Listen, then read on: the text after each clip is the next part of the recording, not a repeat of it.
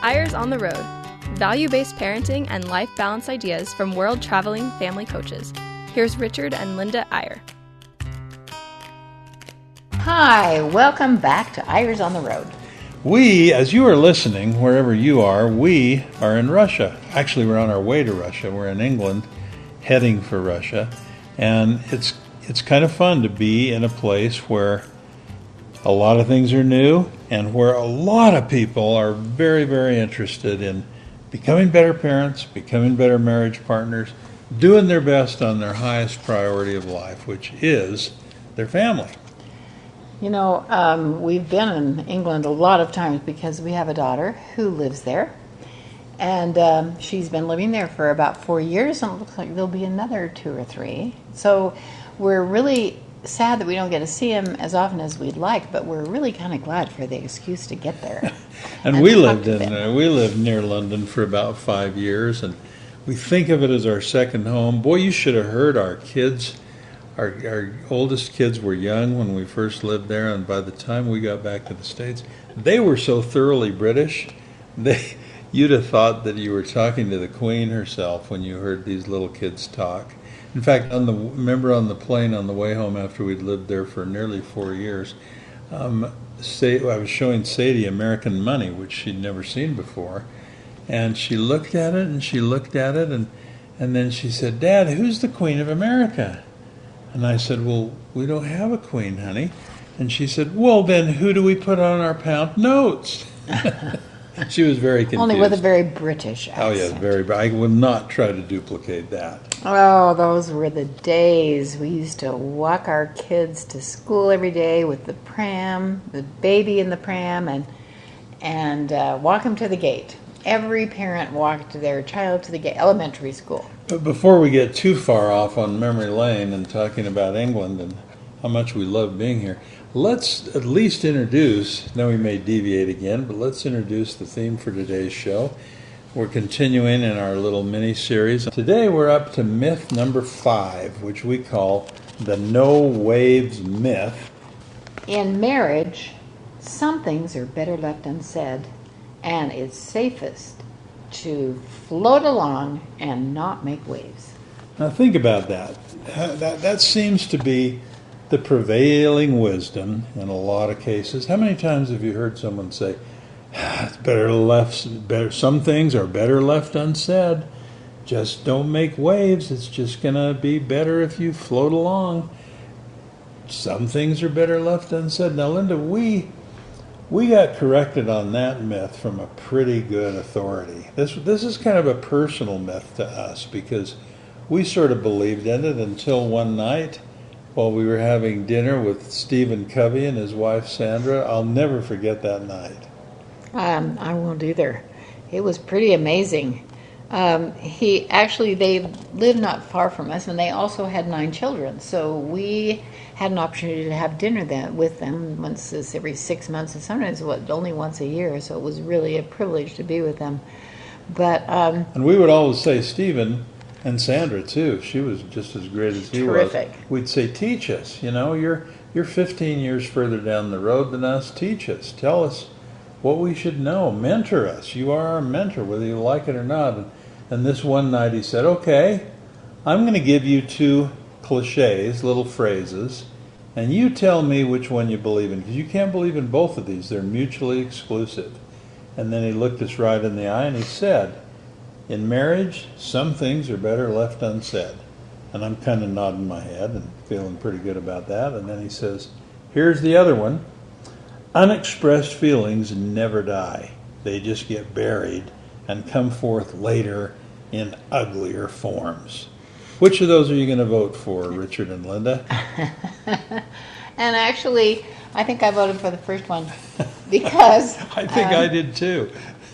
You know, some things, I mean, I don't think he meant, Blurt it all out. blurt it all out, let it all hang out. And if your wife says, "Does this dress make me look fat?" Say, "Oh, yeah.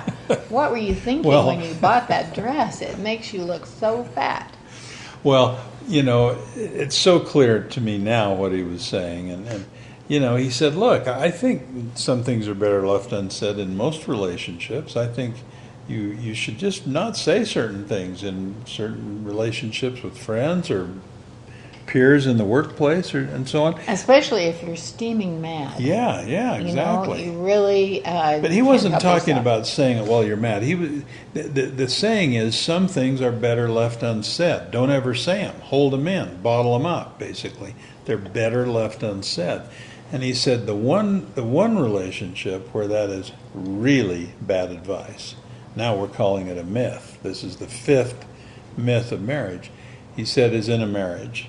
Because you want to become one. You want to become united. You want to live together forever. You cannot have secrets, even of the most subtle kind.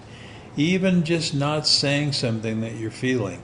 And then he zoomed in on the alternative phrase, and he kind of smiled. Remember, he had that almost a little twinkle in his eye, and he's like, this is the true one. Unexpressed feelings never die. They just get buried, and they'll come out later in uglier forms. You might not even remember what you were upset about, but if you bottle it up, it'll fester, and it'll eventually come out in an uglier form. And he drove that into us. Boy, when we were young marrieds, boy, you had a hard time with that, because I grew up with parents that were very different. I didn't ever hear my dad say anything. He clammed up. About my mom. And my mom, bless her, we love her dearly, and she's such a fabulous example for our kids of so many things. But she was a type A personality, and she wanted things done the way she wanted it done, and da-da-da-da. And she was gone a lot because she was a pianist and accompanying people all over Bear Lake Valley at funerals and weddings and church and so on. And I never heard my dad say a bad word about that, ever. And I think he had enormous self-control, but he bottled so many things up. He did bottle things And so did your mom. She would go in and, slam the knife and fork drawer, but she wouldn't actually tell him what was bothering her. Exactly. In fact, that was the way we knew my mom was angry.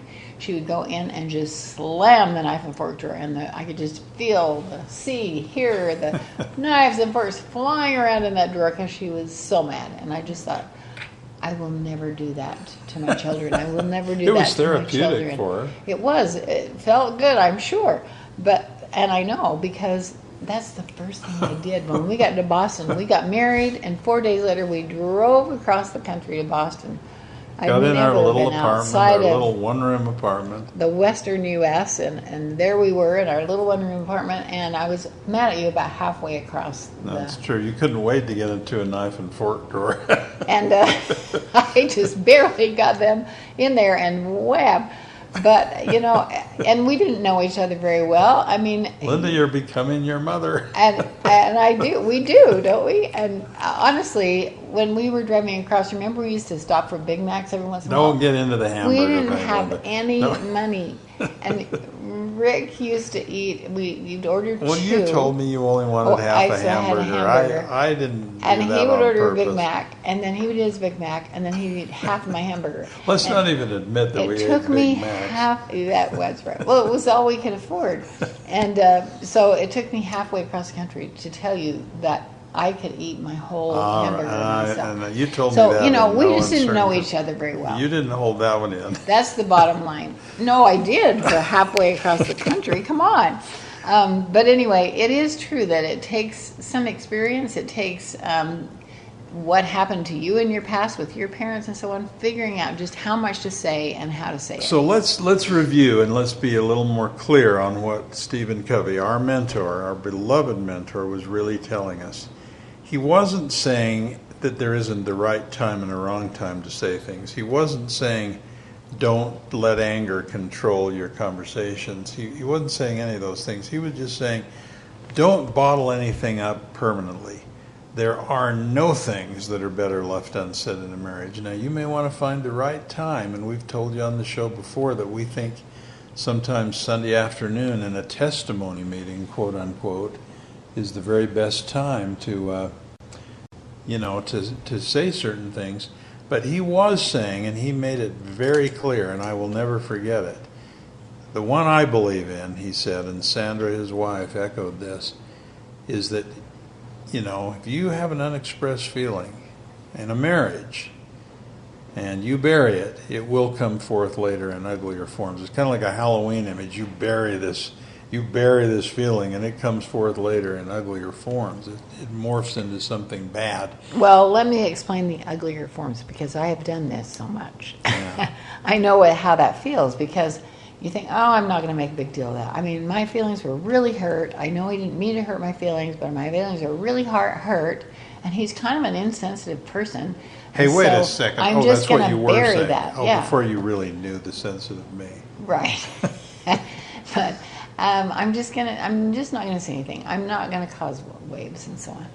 And then things keep happening, and you just think, it's okay, I'm just going to let that go. And then all of a sudden, some little simple thing happens. And out it comes. It explodes. And I don't know if any of you listeners have ever experienced that, but I have so many times in my life. And then you start thinking back. What happened? How did that happen? Yeah. Oh, yeah, I was really mad about this. We didn't ever talk about it. I was really mad about this. We didn't ever talk about it. And it really is so important to express how you feel, even if it's not right at the moment when you're angry.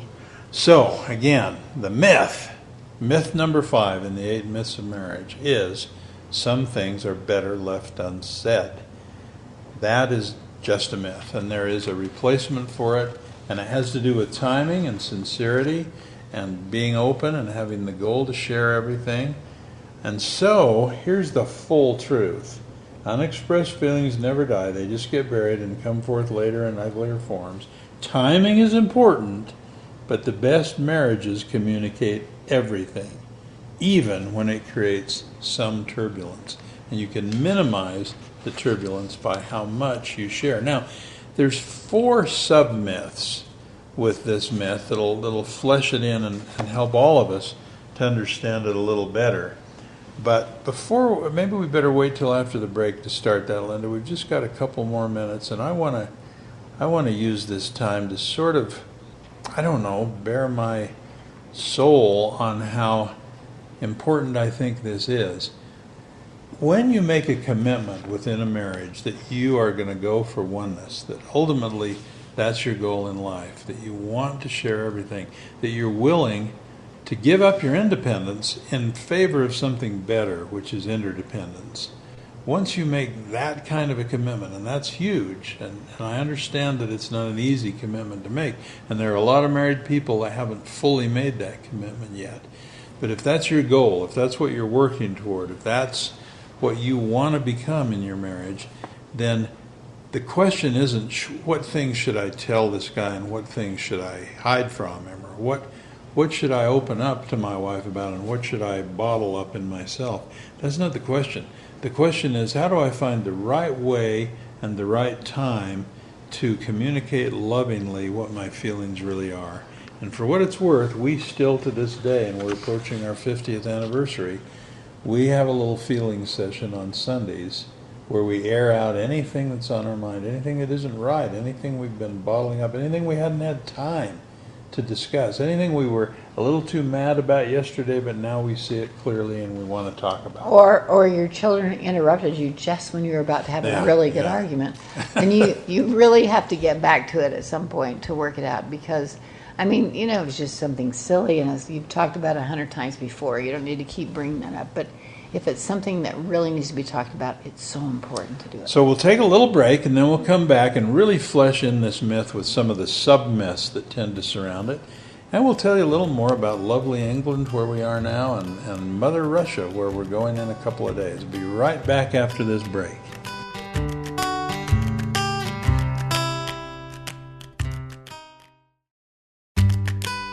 Welcome back to Eyres on the Road. Here's Richard and Linda Eyre. And we're back on Eyres on the Road, talking today about the myth of marriage number 5, the myth that some things are better left unsaid in a marriage. And we've kind of beat that horse to death, Linda. Let's flesh it in a little more with some of these sub-myths. But before we do that, aren't you glad to be back in England? What a place. Oh, we love this place so much. And we've loved it even more as we've explored things that we never saw when we were here because we were so busy with missionaries. That we were here, Richard was mission president 43 years ago. Oh, We don't arrived even tell that. 43 I was years a baby. You were a baby. ago. Oh my goodness, that's a long time. But we've been back and lived in England since. And by the way, on this point, Linda, I don't want to, generalize, but the British have a little trouble with this marriage myth. I mean, one of the British traits is keep a stiff upper lip. And sometimes they that do. means hold things in. And again, it's a cultural thing. Some of you might come from Italian ancestry, and you let everything out. And there is part of this is your culture and your family culture. So we know each of you has to approach this in a little different way. But let us read some of these sub-myths just to give you a little better idea where we're going with this. Sub-myth number 1. Too much of the wrong kind of communication can ruin a relationship, so share a little less. We hear that a lot from people. Like the time we get in trouble is when we're trying to communicate too much. That just brings out all the problems. Yeah, but it says too much of the wrong kind of communication. Right. And there is a right and wrong way to communicate, and we did it wrong quite a lot. Yeah, that's for sure. But but replace that myth with this truth. More often, it's too little of the right kind of communication that puts marriage in peril. So share more. I mean, I think it's not about what not to do. Shift to the positive. Make the commitment that you're going to try to share more. It's amazing how many couples don't know much about what each other does during the day. We sometimes do an exercise with that where, what do you think your husband does during the day? And she's like, well, he goes to work. Yeah, but what does he do there? What are his worries? What's on his mind? I don't know. Well, what do you do at your place of work? Or what do you do at home when you're here? And ask the husband or ask the other spouse. I'm not sure. What do you do, honey? And it's like, if we could just have the goal, share more. And if it gets boring, you can always move on to another subject. But what'd you do today, honey? What'd you think today? What was on your mind? What Who'd happened? you talk to? Who'd you talk What's to? happening at the office? Yeah. Just share more. Here's sub-myth number 2. Marriage kills excitement and romance, and relationships get stale and less passionate over time. Boy, we run into a lot of, especially young marrieds, who are like, oh man, we've been married for 10 years now or 5 years now, and it ain't as exciting as it used to be. We're getting a little stale. Well, that's your own fault, because here's the truth. Communication can rise to new levels after the marriage commitment and steadily improve over time, lifting passion, lifting romance, lifting magic, lifting excitement up. And we're here to testify to that. I'm just going to say, I'm not bragging, I'm just telling you the facts. Our marriage is more exciting, more passionate, more fulfilling, and frankly more exciting than it's ever been before. Well, but you have because to of realize, you're just an exciting woman. You have to realize that everybody's different, though, honey. And we have friends who their husband is just not a communicator. It's really hard for them to communicate because the wife is ready to talk all day, but it's very hard for the husband to communicate. Well, that's why we're doing this myth. I mean, if you're one of those guys out there that isn't communicating, get out from under this myth and start sharing more, because it can get more and more exciting. Well, easily said, right? But for those of you who live with a non-communicative person, my dad, I don't know how often he ever shared his feelings. I wonder if we knew him again now, if we could get him to share more. Who knows? Who knows? He did tell some great stories, I'll tell that. But let's read the third sub-myth. The third one, the hardest things to agree on are money, sex, goals, parenting methods, and religious beliefs. How many times have you heard that? You can read that. You can go Google that right now. Just go Google the main causes of marriage, and you will get divorce. The main causes of divorce, and you'll find dozens of articles, and they all basically say that they all kind of agree. They're based on data. What reasons do people give for their divorce? And the 5 leading answers to that question, the 5 leading causes of divorce, fit into those 5 categories. We just, money differences, sexual intimacy differences or problems, different goals. We're not agreeing on goals. Diverging parenting methods. We have different ideas about how to raise kids. Or the last one, different faith, different beliefs, different religion. So here's the truth. We'd like to have you flip that to its positive and say, hey, guess what? These 5 most common causes of divorce can be flipped over into the 5 key subjects of a good marriage communication.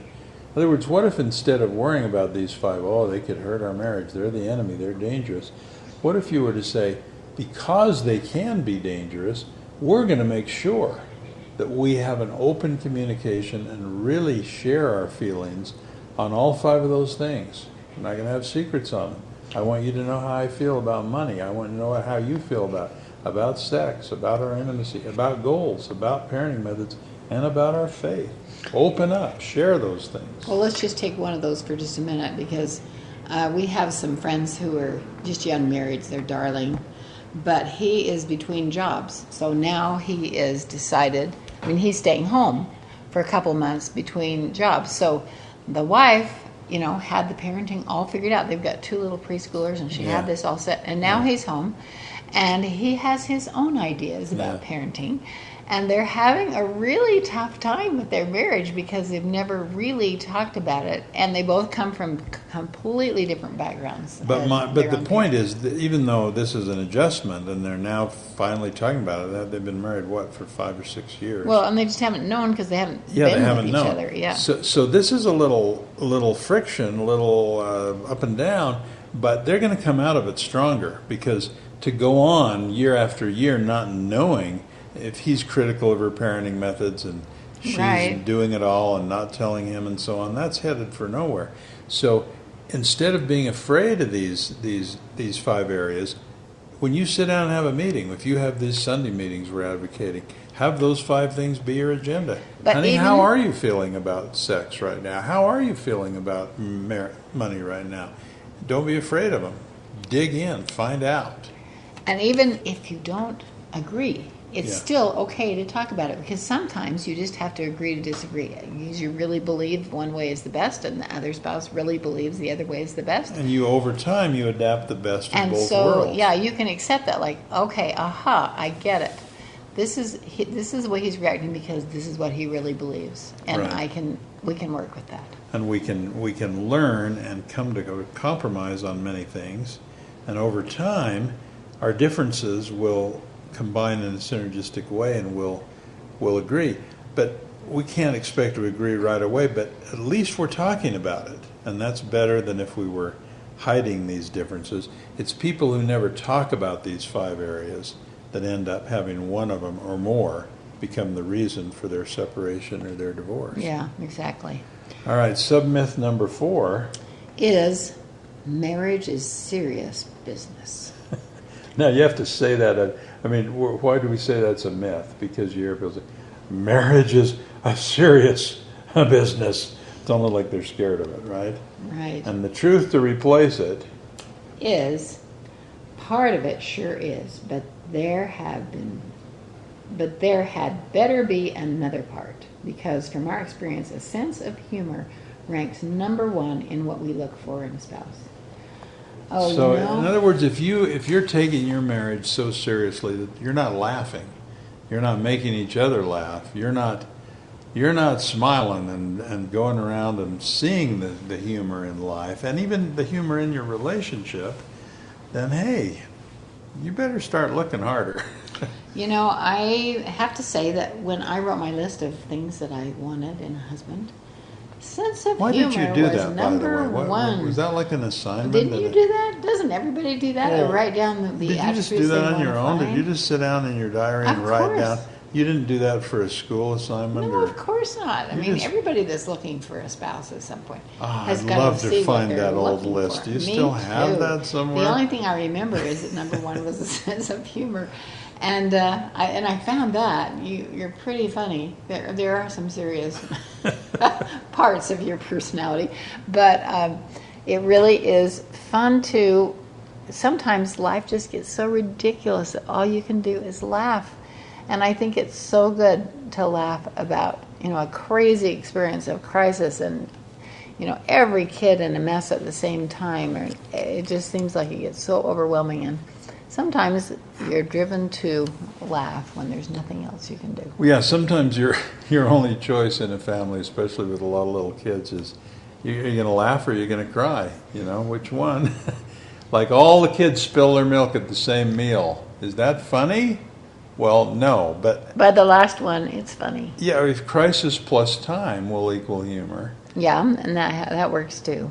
And what you want to be careful of is laughing when your spouse doesn't think it's funny. Right. It's not good when one of you thinks it's funny and the other one is crying. Yeah, we've had that experience too. Yeah, be sensitive to that other person's feeling, And so there's an honesty to it. But anyway, you get the idea of this whole business, this whole group of myths that we're talking about today is we could lump them into one category.